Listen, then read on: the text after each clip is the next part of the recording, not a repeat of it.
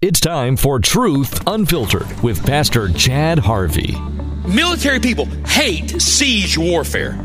It costs a lot of money, it's time consuming, a lot of labor. Often what they'd had during the Crusades, the army would just hope that there was a traitor in the city that would slip up to the gates at night, unlock the door, and open the gates, because the enemy could then do from the inside what they could not do from the outside.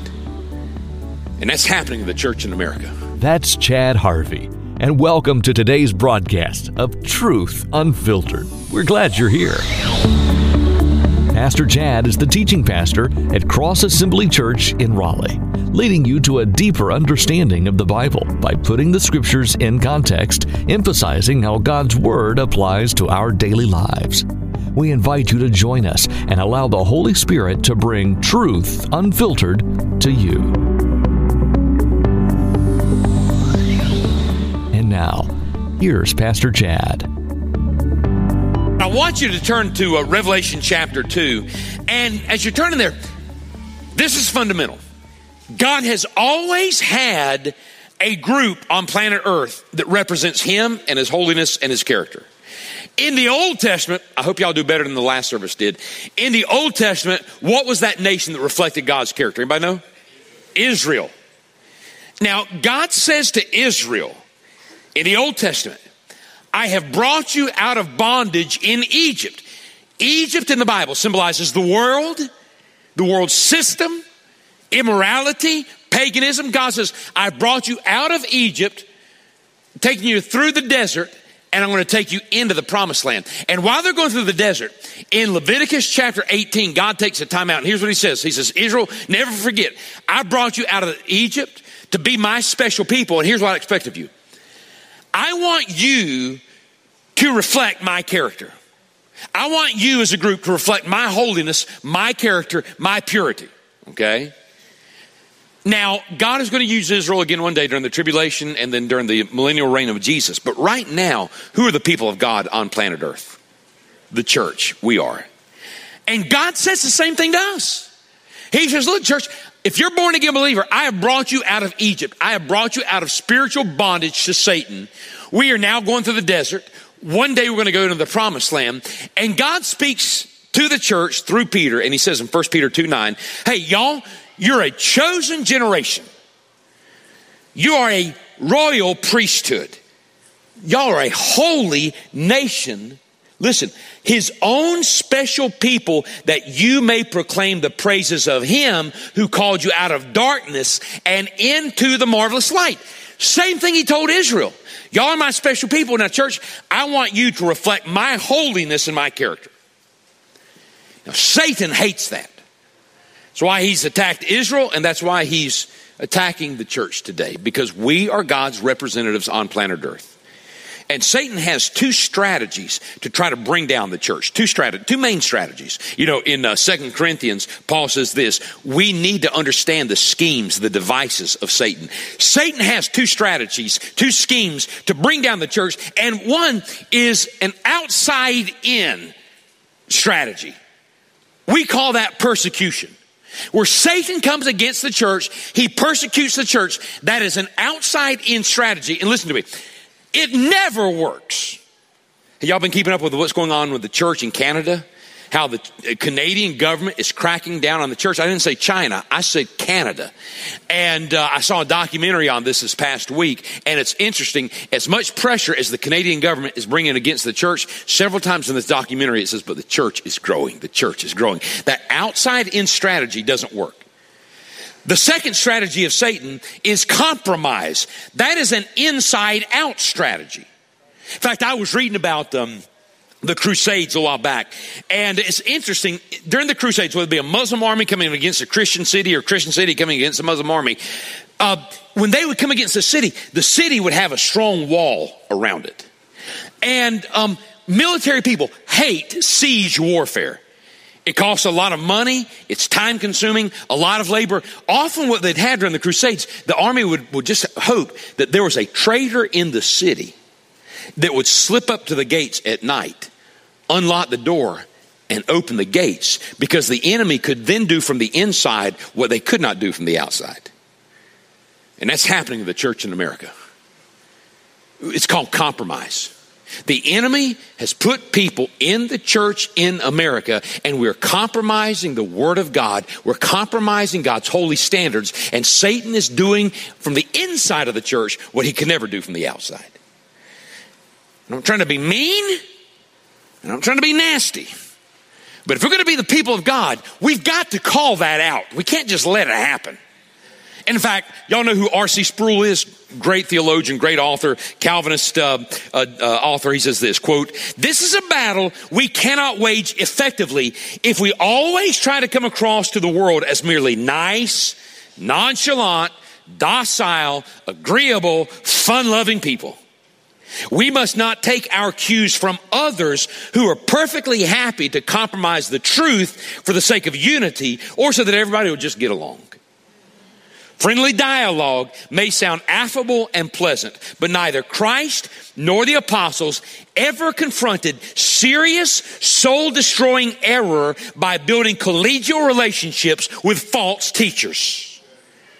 In fact, we are expressly forbidden to do so in places like Romans 16:17, 2 Thessalonians 3:6, 2 Timothy 3:5, 2 John 10:11. We are forbidden for compromising with false teachers. And so in Revelation chapter 2, remember, Jesus is speaking through John, and he writes 7 letters to 7 specific churches on the Asian mainland, to the modern Turkey today. And it's interesting, if you look at the order of these letters, they go right along with the first century postal route. It's interesting how geographically precise this is. And so I'm going to read more scripture today than I usually do, okay? I heard somebody say years ago, preacher, when you preach a sermon, use as much scripture as possible. That way, at least that part of your sermon will be right. And so, Revelation chapter 2, verse 12, "And to the angel of the church in Pergamos write, these things says he who has the sharp two-edged sword. I know your works, and where you dwell, where Satan's throne is, and you hold fast to my name, and did not deny my faith, even in the days in which Antipas was my faithful martyr, who was killed among you, where Satan dwells. But I have a few things against you, because you have there those who hold to the doctrine of Balaam, who taught Balak to put a stumbling block before the children of Israel, to eat things sacrificed to idols, and to commit sexual immorality. Thus you also have those who hold to the doctrine of the Nicolaitans, which thing I hate. Repent, or else I will come to you quickly and will fight against them with the sword of my mouth. He who has an ear, let him hear what the Spirit says to the churches. To him who overcomes, I will give some of the hidden manna to eat, and I will give him a white stone, and on the white stone a new name written, which no one knows except him who receives it. And to the angel of the church at Thyatira write, these things says the Son of God, who has eyes like a flame of fire, and his feet like fine brass. I know your works, love, service, faith, and your patience. And as for your works, the last are more than the first. Nevertheless, I have a few things against you, because you allow that woman Jezebel, who calls herself a prophetess, to teach and seduce my servants to commit sexual immorality and to eat things sacrificed to idols. And I gave her time to repent of her sexual immorality, and she did not repent. Indeed, I will cast her into a sick bed, and those who commit adultery with her into great tribulation, unless they repent of their deeds. I will kill her children with death, and all the churches shall know that I am he who searches the minds and the hearts. And I will give to each one of you according to your works. Now to you I say, and to the rest in Thyatira, and as many as do not have this doctrine, who have not known the depths of Satan, as they say, I will put on you no other burden, but hold fast what you have till I come. And he who overcomes and keeps my works unto the end, to him I will give power over the nations. He shall rule them with a rod of iron. They shall be dashed to pieces like the potter's vessels, as I also have received from my Father, and I will give him the morning star. He who has an ear, let him hear what the Spirit says to the churches. And so Jesus, first of all, writes to this church that's in this city called, do you see this? This city called Pergamos. Now, Jesus says something in verse 13. He says, Pergamos, where this church is operating, is in the same city where Satan's throne is. Now, what does it mean by that? It could mean two things. Pergamos had a temple to the god Zeus, and in that temple was this giant throne to Zeus. And people come from all over the ancient world to go to that that temple and go before that throne to worship Zeus. He may be talking about that, where Satan's throne is. He also may be saying, and here's what I think. Y'all believe in this concept of geographical principalities? Y'all believe that? I believe over every city, over every city, Satan has assigned a demon. I think there's a demon over every city. I think there's a demon over every state. I think that's highly organized. I think there's a demon over Raleigh. I think it is a powerful demon. Because as goes Raleigh, so goes the rest of North Carolina, and North Carolina can shape our nation. And so I believe that Satan has designated a principality over the city. And there at Pergamos, Jesus says this: it is a spiritually significant city, and Satan himself, not a demon, Satan himself is headquartered in your city. And Jesus says this, look, he says, church, I remember a couple years ago when Satan tried the outside in strategy to bring down your church. Do you see that there in verse 13 where it talks about a man named Antipas? What he's saying is, church, a few years ago, Satan tried that outside-in strategy in your church at Pergamos by having one of your church leaders named Antipas killed. Now, we don't know who he was, but I love that name Antipas. The name Antipas, anti means against. Pas means everybody. Evidently, he was a man that said, you know what? If nobody else follows Jesus, I'm going to follow Jesus. Y'all can stand for error, that's fine, but I'm going to stand for the truth. Even if I'm the only one standing, I am against everybody because I'm going to stand for the Lord Jesus Christ. And evidently he was killed, and we don't know how he's killed. Tradition says this man Antipas, this church leader, was placed in a brass bowl and slowly roasted to death. And then Jesus talks to the church at Thyatira. Thyatira was the smallest city of the 7 cities that he addresses, and this is the longest letter. Thyatira really started out as an insignificant little town. It was really a military garrison. There's this long valley that goes to Pergamos, and they started a military garrison there, and then it kind of grew, and it became the city of Thyatira. And it was the epicenter of a flourishing textile industry. And that's where this church is established. Now, here's the problem. In that town, with that textile industry, every part of that textile industry was unionized, okay? Or they had like a guild. And so you would have the Wool Dyers Guild, okay? You would have the, Wool Shearers Guild. You would have the, Weaver Union. And over every one of these guilds and every one of these unions, they had a patron god or goddess. So if you're working for this company, if you're working for this guild in Thyatira, you have a god that's over that union. And you're expected to pledge your loyalty to that god or goddess. And once a year, kind of like their Christmas party, they'd have a big raucous party in honor of that God, and all kinds of filthy, perverted stuff would go on.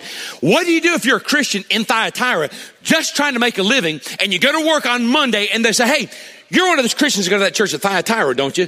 Yeah. Hey, you forgot to pledge your loyalty to Aphrodite. You do it or you're going to lose your job. People keep saying you need to make the Bible relevant. I don't need to make the Bible anything. The Bible's already relevant. Y'all deal with some of that mess today.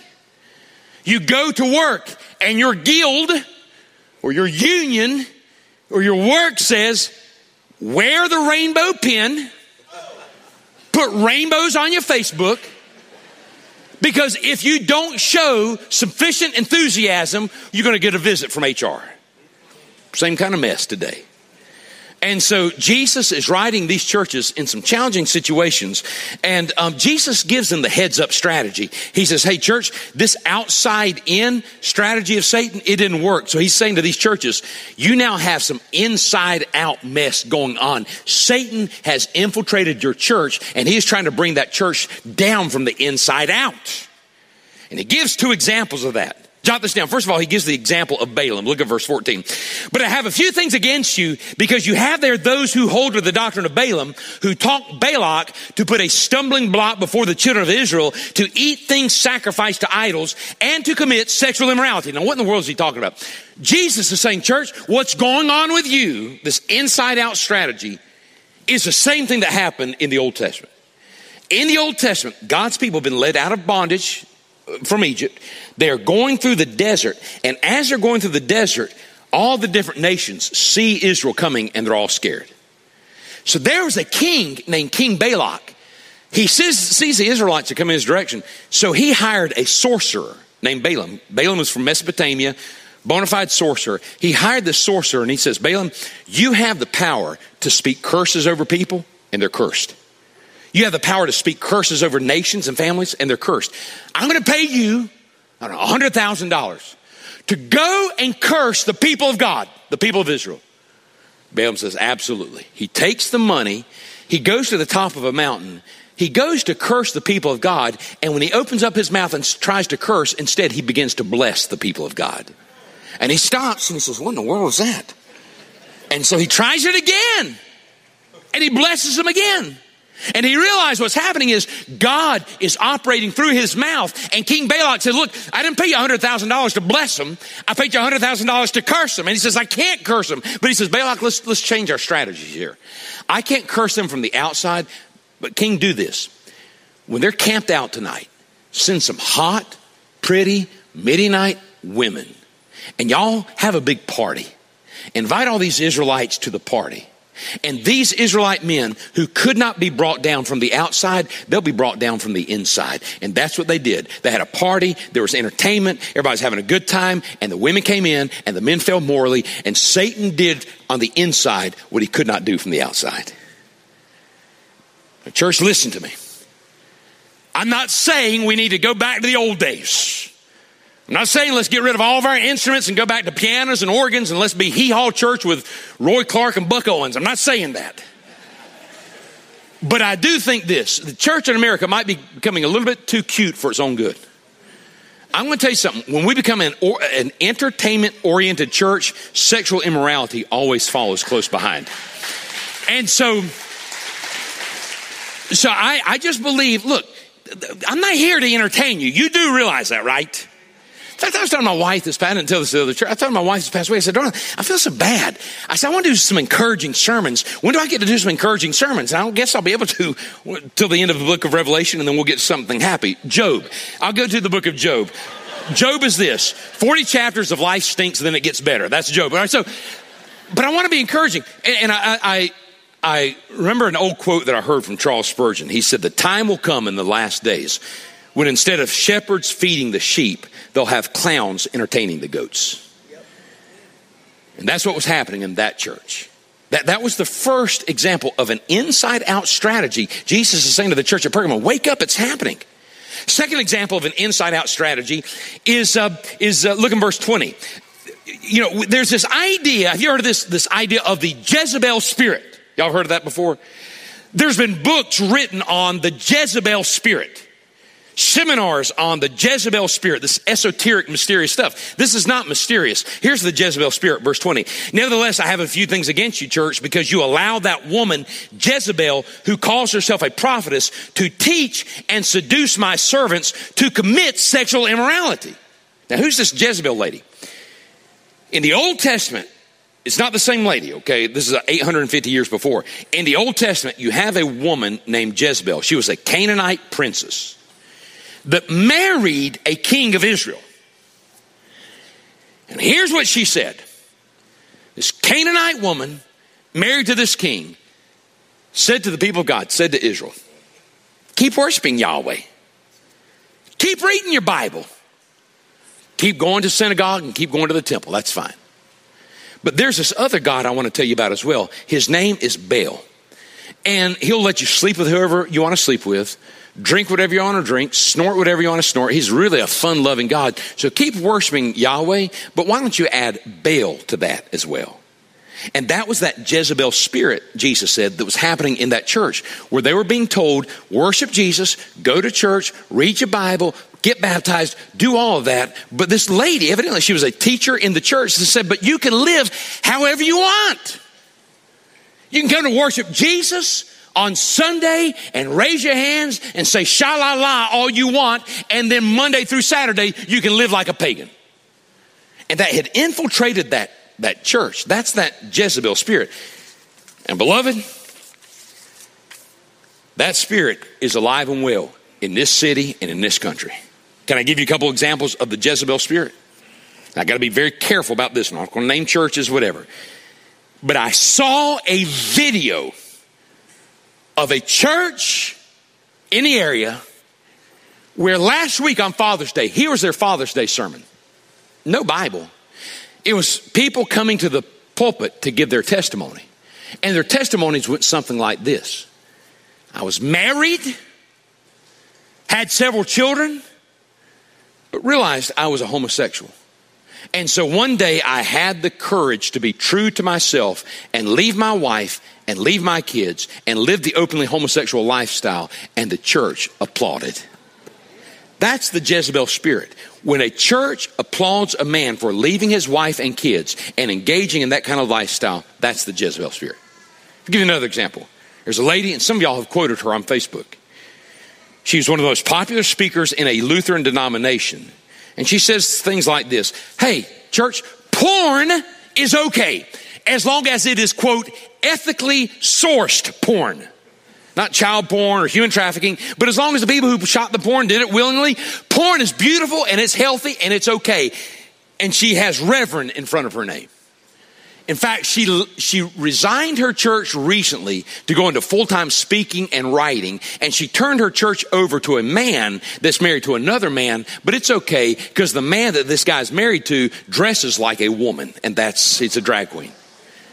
That's that Jezebel spirit. And it has infiltrated the American church. Now listen to me. I love you, but you need to hear this. Just because somebody has Reverend in front of their name, just because they wear a backwards collar, just because they have a seminary degree, doesn't necessarily mean they speak for God. Y'all do understand that, right? Because some of y'all, I'm just telling you, some of y'all getting sucked into some craziness out there. They don't speak for God. In fact, I was reading about, you heard of the Battle of the Bulge? It was during World War II. The Allies had landed. They're going to push the Germans back all the way to Berlin. This is going to be the end of the war.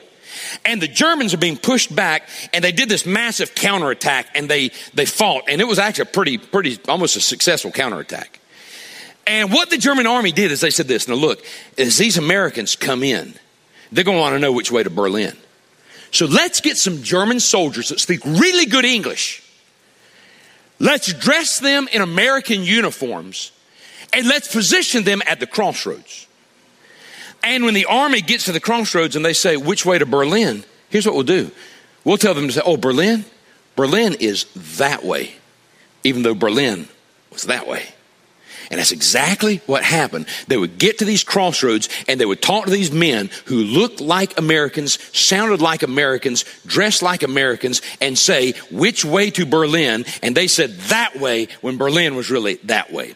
And Satan is doing that today. He has placed people in the body of Christ. They look like Christians. They may sound like Christians. They may have Christian names and Christian titles. And they're saying Jesus is that way. And they're sending a whole generation to hell because they don't know Jesus and they don't belong to the Lord Jesus Christ. And so, what's the church supposed to do? I mean, how do we fight this inside out strategy? Y'all believe this is going on in the church in America? Well, then how do we fight this? Let me give you 3 things. Number 1, repent. If you're in this mess, if you're one of these people who have this antinomian idea that you can be a born-again believer and live however you want, you need to repent. And Jesus says this. Look in verse 16. Repent. Verse 21. And I gave her time to repent of her sexual immorality, and she did not repent. Indeed, I will cast her into a sickbed, and those who commit adultery with her into great tribulation, unless they repent of their deeds. God in His grace is saying to these people, I love you. I'm going to give you time to repent and change. Folks, we keep talking about revival in America. How many of y'all are hungry to see some kind of move of God in America? Did you know historically, every great move of God started with repentance? Did you know that? There's not one move of God that didn't start with a return to God's holy standards. It doesn't work that way. In fact, a prominent evangelist announced 2 weeks ago that he's going to start a church. And he says, in our church, we're going to see revival. We're going to see prophecies, angels, miracles, and healings. That's great, but he left one thing out. It starts with holiness. It starts with repentance. Dr. Michael Brown puts it this way. He said, we must never forget revival is a supernatural work of the Holy Spirit, not the happy spirit although he brings great joy. Not the Hollywood Spirit, in spite of our Hollywood celebrity preachers. No, he is the Holy Spirit. I have heard him described as wild, as exciting, as creative, but have we forgotten that he is also holy? His manifest presence is holy, and his work is to make us holy. Wow. Evidently, this inside-out attack was starting to spread to other churches as well. And Jesus is giving to them and to us a sober warning. This ain't going to end well. Jesus, I'm just telling you, this is not going to end pretty. People ask me, what's it like to be a pastor? It's like standing on the edge of a cliff and there's all these bones of broken families and homes and people down there. And somebody will walk to the edge of that cliff and I'll say, hey, stop. I've seen a family go over this cliff before and look at that destruction. Don't do this. You need to back up. And the person will say to me, thank you. It's great to hear a man of God from the pulpit that doesn't compromise. Thank you so much. And they jump off the cliff. Thanks for joining us for today's Truth Unfiltered broadcast. We invite you to join us again next time for more great teaching from Pastor Chad Harvey, teaching pastor at Cross Assembly Church of Raleigh.